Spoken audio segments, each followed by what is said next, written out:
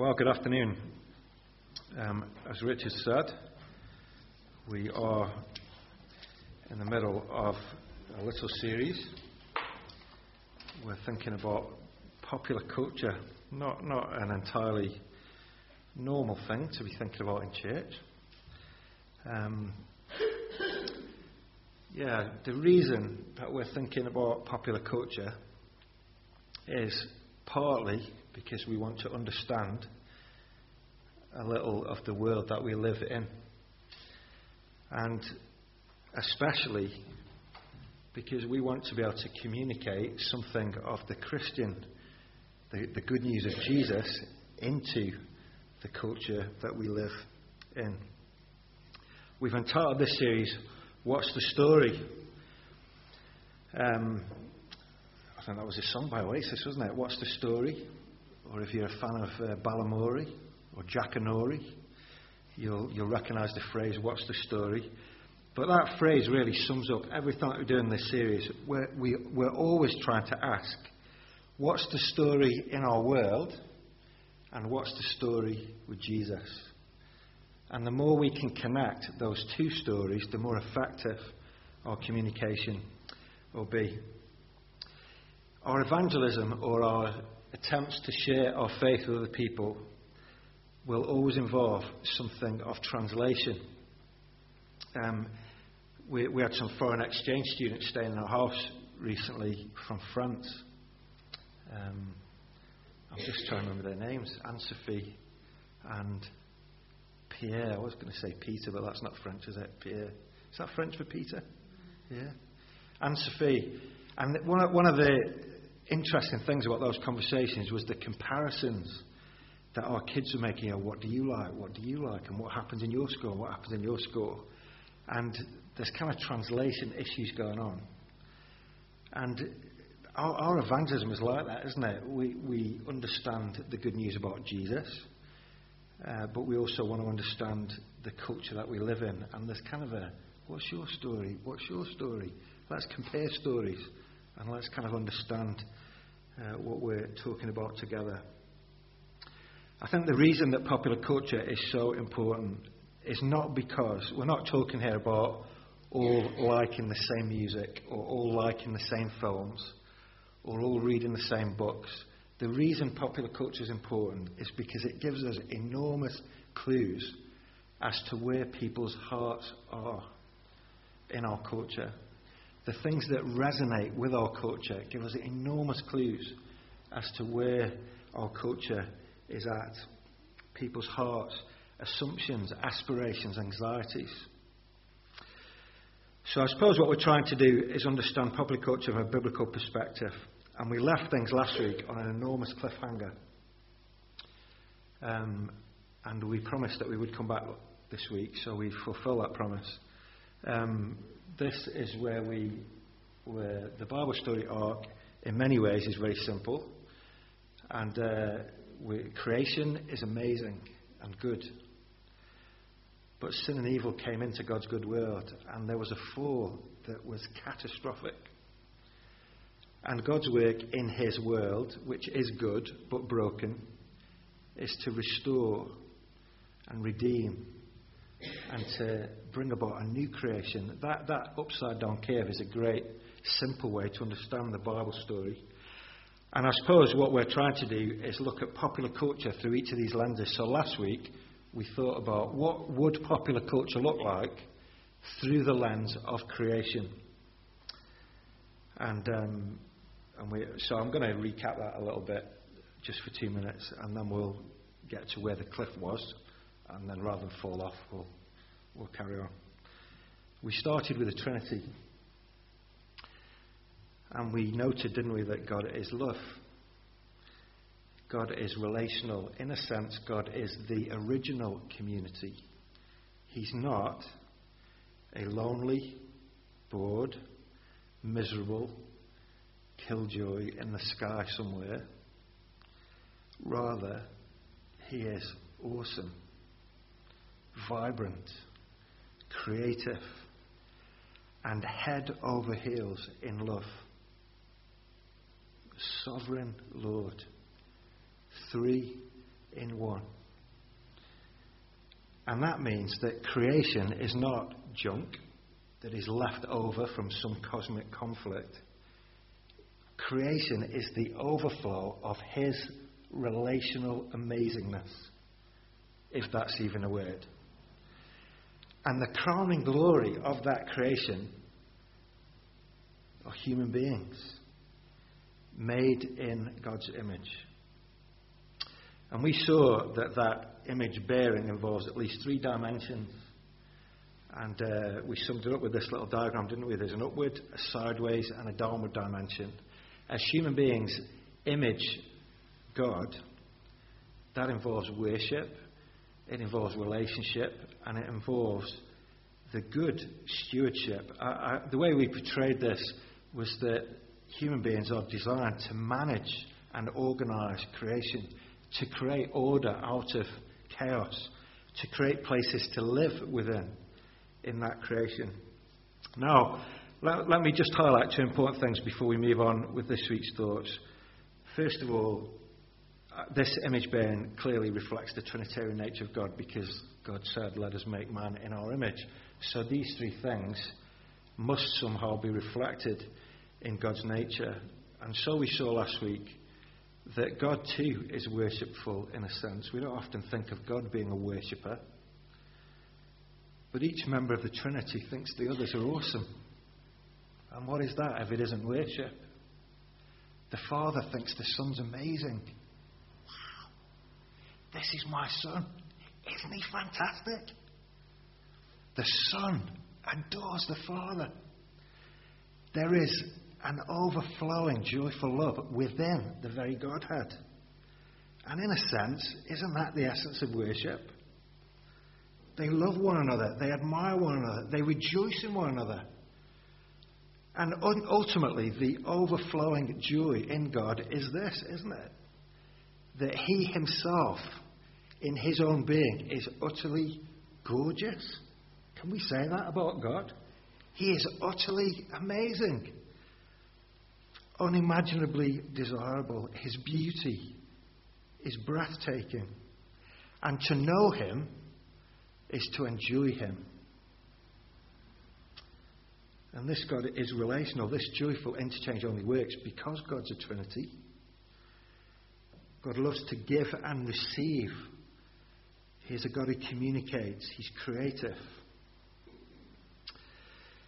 And the second thing we saw, that idea of the environment, that when God said, "Let us make man in our image," and then he said to Adam, "Be fruitful, subdue the earth, and rule over it. Respond to what I've given you by making something out of it." And isn't it true that God, in his creative activity, is doing exactly that? Creating order out of chaos. His whole creative activity is really to provide somewhere for people to live. He makes a stage for the drama of this relational joy to unfold within. And isn't that true of us too? As God's image bearers, we're trying to make sense. I don't know. We don't really kind of go into the woods and make a little hut to live in, do we? We sort of buy houses and have mortgages. But there is a sense in which we're not just talking about making physical dwellings, but the whole point in popular culture, as we'll see, is that we're creating meaning to live within. And that's kind of part of the creating order out of chaos as well, isn't it? There's a metaphor there. So this is a good way too to understand popular culture. Not just the Trinity, but culture too. In God's perfect and amazing world, doing culture will reflect God's brilliance. It will enhance human relationships. And it will help us to create meaning. I've written down here, culture should involve the wow of the upward. We talked about that last week. That wow is a shared experience, just as it is in the Trinity. It is good for people to nudge one another and go, "Wow, look at that." Isn't that what worship is corporately? And this cultural activity creates meaning that would give texture and purpose to our lives. So here's a little definition of popular culture that I made up with some help. And it's not very academic, but I hope you think it'll make sense. Wow, look at that. Popular culture in an ideal world is about a shared wow that creates meaning that we can together live within. Does that make sense? And it's a circle because it's a cycle of shared meaning. A shared wow that creates meaning for us to live within. This is what life was intended to be, and this is what popular culture would look like if it wasn't for the cliffhanger that we left last week. I just want to read a paragraph or two. Some of you will know that some of the things that we're looking at are based. I don't ever want to be accused of plagiarism. And this book, Popologetics, has been a good influence for me, for Rich, for Rob, who's not here now. We went to hear this guy wrote this book as part of the course that we're doing. Let me just read to you a paragraph. This is what Chad Chernow says. This is how culture was supposed to function. We human beings would find ourselves surrounded by God's creation, a creation that sang with the revelation of the glory of God. We would intuitively understand that music and would respond to it by developing cultural stories and artifacts and practices that would join in that song by glorifying God, loving other humans, and caring for other creatures. And further, these cultural products would themselves take on the character of revelation because they were made by God's image bearers and made from His creation. So culture would join in the music of God's praise and inspire others to make more, to add to and improve on that music. Think of a succession of jazz solos in which each soloist is inspired by and builds on the previous one. It would have been incredible and excellent, a spiralling cycle of virtue and glory that would continue forever. What an amazing picture that is. That culture making in God's ideal world is kind of like an amazing jazz performance where every solo is better than the last one. And the whole thing is just an increasing cycle that glorifies God. This is what life was intended to be. And perhaps what popular culture would look like through the eyes of God's amazing, imaginative and colourful creation. That's where we got to. But it isn't like that, is it? It isn't. It isn't an increasing, amazing jazz cycle of praise that glorifies God. And that's because sin and evil have come into God's world. So, what I want to suggest to you today is that popular culture still works like this. It's still a shared wow. And it still creates cycles of meaning for us to inhabit and live within.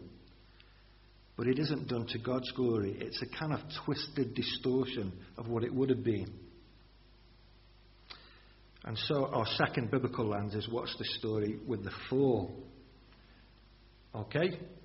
So I'm going to leave that diagram because we're going to change it as we move through. Sin and evil have entered God's good world. And it distorts and mixes up this whole kind of process. How do you define what sin is? That's a good question, isn't it?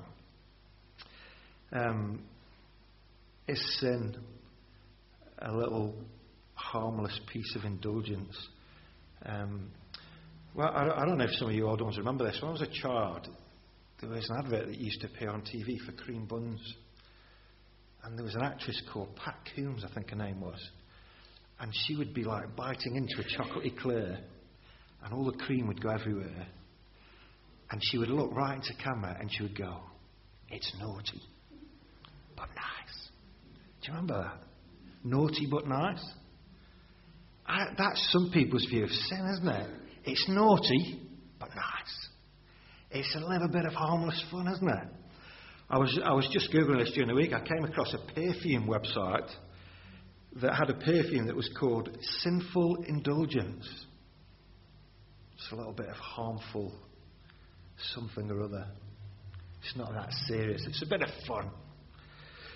Some people might define sin as breaking the rules. And I just want to linger with this thought. There is some truth in that, but it's not the whole story by any means. Here's one problem with that assumption. If sin is breaking the rules, then that would mean that salvation somehow consists of keeping them again. But that ignores the fact that it is possible in life to do the right thing for the wrong reason, doesn't it? We instinctively know that sin somehow involves more than just morality. Jesus, of course, reserved his harshest words, didn't he, for people who were doing the right thing. What did he say to the Pharisees? You're like tombs that are painted white on the outside, but inside, full of dead men's bones. You can look the part, you can behave well, and yet miss the essence somehow. So sin isn't just morality or external behaviour. It does seem to have something to do with the heart as well. I want to suggest to you that the foundation for a biblical view of sin starts with God being love. There's a great book. We've been thinking about the Trinity in our groups during the week, haven't we? And Mike Reeves, head of theology at UCCF. I presume you know Mike Reeves. Phoebe works for UCCF. Mike Reeves wrote a recent book on the Trinity, and let me just quote you a sentence from that. He says, what went wrong? It wasn't that Adam and Eve stopped loving. They were created, after all, as lovers in the image of God, and they couldn't undo that. They were created to love, in other words. What happened was, instead, their love turned. And Mike Reeves quotes a passage later on in the New Testament. Let me read to you from 2 Timothy. 2 Timothy chapter 3, verse 2. Paul writes to Timothy, people will be lovers of themselves, lovers of money, boastful, proud, abusive, disobedient to their parents, ungrateful, unholy, without love, unforgiving, slanderous, without self-control, brutal, not lovers of the good, treacherous, rash, conceited, lovers of pleasure rather than lovers of God, having a form of godliness but denying his power. Do you see what's going on there? People they won't stop loving. They're still loving because they're made in God's image to be lovers. But what's happening is the focus of their love is being twisted. And Reeves continues, lovers we remain, but twisted, our love misdirected and perverted. We are created to love God, but we turn to ourselves and anything but God. So Eve's sin in the Garden of Eden, and Adam's, wasn't just breaking a rule. The problem was that she loved the fruit and what she thought it represented more than God. And what happened wasn't that love had suddenly stopped, but that it was misdirected. It isn't that worship stopped, but its focus has changed. This is really important, isn't it? Because if that's true, it actually means that every single human being is a worshipper. You might not be a religious person, but because you're made in the image of God, deep down in your life, you will be worshipping something. That's very interesting, isn't it? And here's a little aside for you. We said if breaking the rules is all it's about, then what would that mean for salvation? If sin is about our love for God being twisted and diverted somewhere else, that then means that the answer to temptation to sin is not moralizing people or trying to encourage them to keep rules and try harder. The way to overcome temptation is to be captivated by something superior to the sin that's tempting. For you to change, what needs to happen is for your heart to be captivated by something greater than the thing you're currently worshipping, isn't it? That's very different to moralizing people. What needs to happen is for your values to change. And that's a different game entirely, isn't it? Well, that's just an aside. We could talk about that some more afterwards. Let's talk then about sin's distortion of culture. The diagram that we had up on the screen. God's creation is good. Culture was meant for worship, but now is redirected towards idols. And I don't mean totem poles and little statues. What I mean by that is instead of glorifying God and His goodness, culture now is redirected, twisted away from glorifying God. And what does our popular culture glorify? Self-expression, beauty, youth, money, sex, power. The things in creation that we were meant to master and enjoy now become addictive, and they dominate and master us. And the second thing, culture that was meant for relationship, and I think this is really interesting. We can talk about community all day. What's really interesting when God squeezed out the picture is that cultures kind of veer towards extremes, don't they? And they either become super exclusive, you can't join in our club, or they go to the other extreme and say, we don't care, anything goes. And they become super, super tolerant, and there's no kind of morality or values. So we might say on one level that community disintegrates into either exclusion or apathy. But the other issue is with communication, isn't it? Communication that was designed to build each other up, to encourage, to be truth tellers, is now used to destroy and tear down, to manipulate and to exploit. And a culture that should master creation instead begins to greedily try to exploit it. And isn't it significant, instead of making order out of chaos, all we ever seem to do is repeated cycles of producing chaos out of the order. And it's kind of the wrong way around. Andrew read to us from Romans chapter 1. And I want to turn there briefly. If you've got a Bible, we'll just have a little, very quick walk through some verses here. Page 1128, if you've got one of the church Bibles.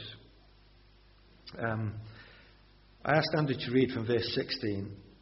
Because what's significant about that is Paul's pride in the gospel, the good news. He effectively says in verse 16, I'm not ashamed of the gospel. What he's really saying is, I'm really proud of the gospel.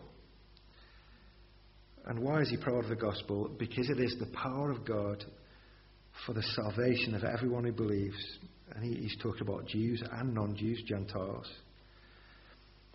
And the whole book of Romans then begins to unfold this good news. But what's significant is the place where he starts in his explanation of the gospel is verse 18,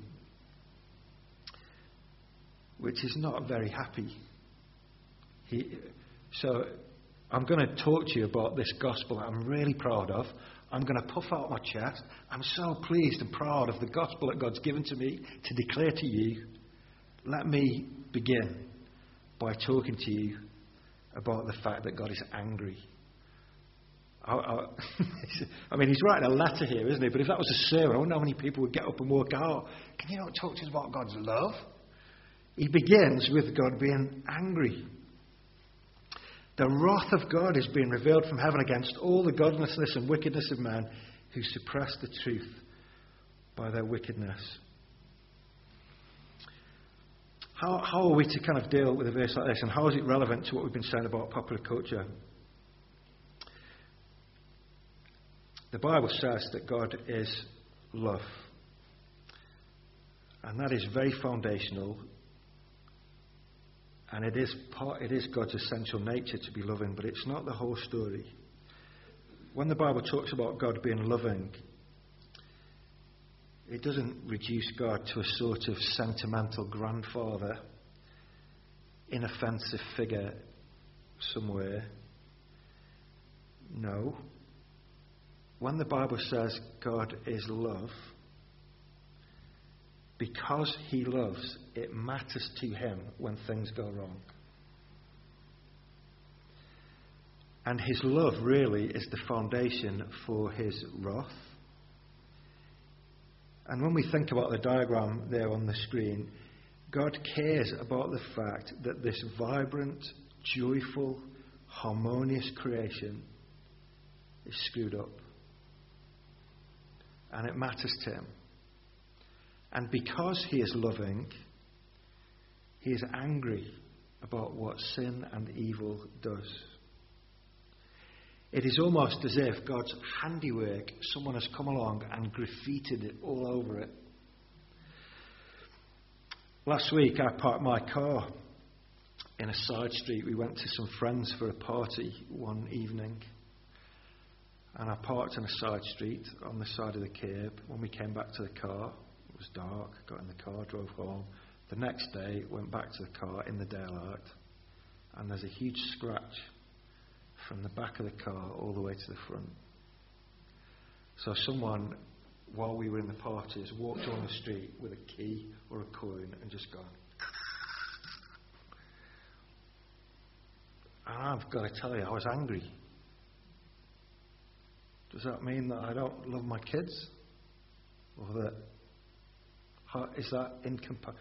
The reason I was angry is because my lovely car had been scratched and damaged. How dare someone do that? Mindless thuggery.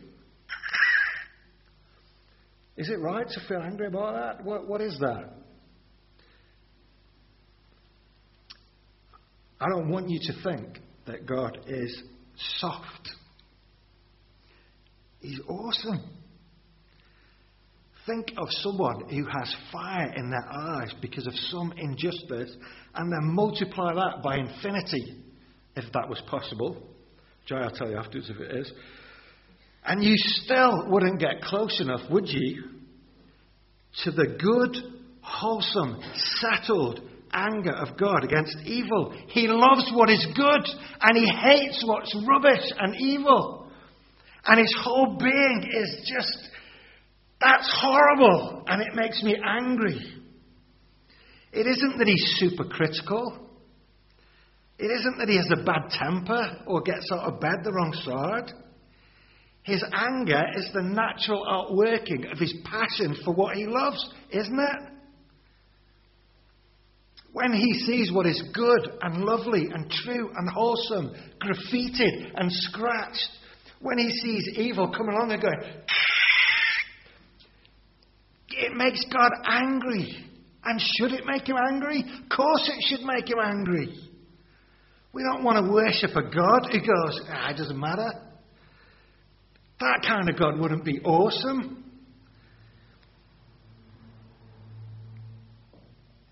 The problem is, though, as we get into Romans, that we know deep down that we don't really want to face a God that is angry with this and with us. Look with me at Romans chapter 1. The wrath of God is being revealed from heaven against all the godlessness and wickedness of man who do what? Who suppress the truth by their wickedness. Since what may be known about God is plain to them, because God has made it plain to them. For since the creation of the world, God's invisible qualities, his eternal power, his divine nature, have been clearly seen, being understood from what has been made, so that men are without excuse.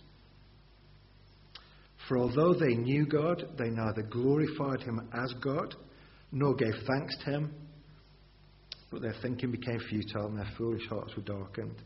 What is going on here is that the real issue is that we make idols as an avoidance strategy because we don't really want to face God as he is. And Romans here says that that's exactly what people do. Verse 22, although they claimed to be wise, they became fools and exchanged the glory of their mortal God for images made to look like mortal man and birds and animals and reptiles. What Paul's saying there is that this God is really scary. But if you make a little wooden one and put it on your mantelpiece, that's not going to hurt you, is it? You made it from some wood in your shed. How's that God going to cause you a problem? Can you see what's going on there? There's an avoidance strategy. And this great exchange is to cut God out and replace him with something else that's easier to manage. Life's easier. And we don't really want to face what's really there. Ultimately, we do have to face what's really there. And the whole essence of the good news of the Christian gospel is that it's possible to. And we'll get to that. What happens in Romans, the most frightening thing in this passage, is that God gives people what they want. And 3 times in chapter 1, in those verses that Andrew read, it says, God gave them over. They cut God out and replaced God with something else. And God says, okay, you can have that. And God just, I suppose that is part of judgment, that God allows people to have what they really want. And in general, that is a destructive cycle. And Paul details this in a very extreme way in chapter 1, of addiction, of relational breakdown, sexual confusion, futility. And when you look towards the end, verse 29 to the end of the chapter could be today's newspaper, couldn't it? This is written 2,000 years ago. They've become filled with every kind of wickedness, evil, greed, depravity. They're full of envy, murder, strife, deceit and malice. They are gossips, slanderers, God-haters, insolent, arrogant, boastful. They invent ways of doing evil. They disobey their parents. They are senseless, faithless, heartless, ruthless. That could be this morning's Sunday People, or whatever the paper is on a Sunday. Read the news and it's right there. What is amazing here is the fact that we are still imprinted with the image of God. And we are still by definition pre-programmed to live in a certain way, to share wow moments, and for those moments to create meaning that we live. The problem is that we use the machinery for the wrong thing. And instead of that cycle glorifying God, it cuts God out and idolatry replaces God. And that means that when we look into popular culture and we try to see the meanings that are there, what they often are is a distortion. There's some truth there, but it's twisted, warped. There's denial there. Instead of a jazz cycle of praise, it becomes, as Paul says, a twisted cycle of misplaced devotion that turns in on itself and shrivels.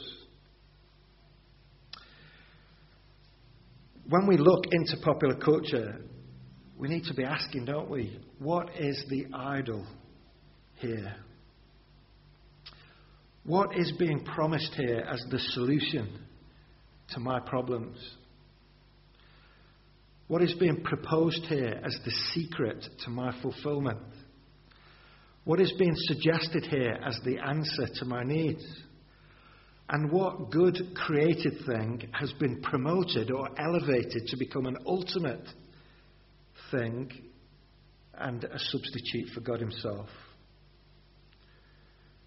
I want to suggest to you that when we look into popular culture, we have to realise, first of all, that all people are made in God's image, and that none of us have stopped loving or worshipping.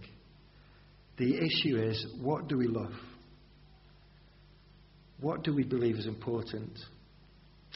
And the question always has to be, not how many swear words are in this film, but what's the story behind this film? From the perspective of the fall, that question means, where are the idols that people are worshipping? Well, God's creation is amazing. The fall is an enormous, twisted catastrophe. And you'll have to come back next week to find out what God has done. No, we can't leave it there. You can't hear all the bad news and then have to wait a week to find out the good news. I'm only kidding. So let's close with this, and then we'll elaborate next week. I was really thinking about this during the week, and I just want to give you a couple of verses to encourage you, to inspire you, to provoke you, and maybe even for some of you to give birth to faith for the first time. Let me give you a verse from the Old Testament. This is something that the prophet Jeremiah said, and I think this, when you think of popular culture, think about this. This is God speaking. My people have committed two sins. Number one, they have forsaken me, the spring of living water. Number two, they have then dug their own cisterns, broken cisterns that can't even hold water. Can you see what's going on there? God looks into his world and sees human hearts that shake their fist at him and say, we don't want you, the life giver, to be our king. We'd rather shut you out and find satisfaction over here. They've swapped the life-giving goodness of God for something else. That is the essence of idolatry. And that is God's critique of their hearts. What is this loving God's response to that? Good riddance. Get lost. You blew it. You had your chance. Or is it, what they need to do is try harder. I'll crack the whip. No. God's response, amazingly, is the response of a loving Father. And what does God say to a culture that is spending all of its energy pursuing dreams in the wrong place? What does a loving Father say to people who do that? Let me read to you some wonderful words, again from the Old Testament. Isaiah chapter 55. This is what God says to you and I. Come. Isn't that a great first word? Come. Come, all you who are thirsty. Does that not sum up human hearts? Come to the waters, and you who have no money, come, buy and eat. Come, buy wine and milk without money and without cost. Why spend money on what is not bread? And why spend your labour on what does not satisfy? Listen to me, and eat what is good, and you will delight in the richest of fare. Give ear and come to me. Listen, that you may live.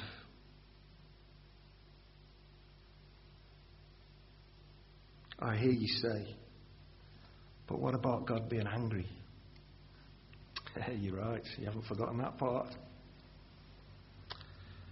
But this invitation is based on God putting aside his anger by sending his lovely Son to swap places with you and me.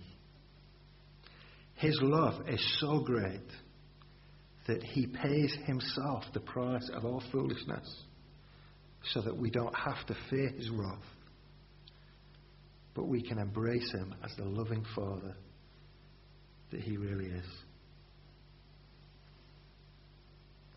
Do you need a Saviour who can put things right? Jesus is the Saviour. He is himself the richest of food. He is the bread that satisfies and the water that refreshes. Do you struggle with sin? He is the one who can capture your heart and displace all the rubbish and give you a superior love that makes other things fade. Popular culture would be great if it weren't for the fall. A jazz cycle of praise. It isn't like that because sin and evil twists our affections. And what does Father God do? He sends his Son to be our Saviour. The wrath of God is being revealed. And yet this Father God has turned away his own wrath in Christ so that we could come home and be refreshed by his loving embrace. So let's pray, shall we? Our Father in heaven, we thank you that you are an awesome God. We thank you that you have created such an amazing world, and despite the entrance of sin and evil into it, you are still a loving Father who has sent his Son to be our Saviour. And we thank you too for the powerful, life-giving work of your Spirit, who brings Jesus near to us and makes him real and inclines us to put our trust and faith in him. We thank you for what we're learning about popular culture, and we pray, Lord, that you would inspire and stir our hearts to see the idolatry in our own hearts and in the hearts of people in our culture. And we pray, Lord, that we wouldn't hide from it or dismiss it or trivialize it, but that we would speak your truth into it, and that we would echo your great invitation, come to me and delight in the richest of fare. We pray that you would inspire our faith, warm our hearts. Help us, Lord, to trust you and not mistrust you.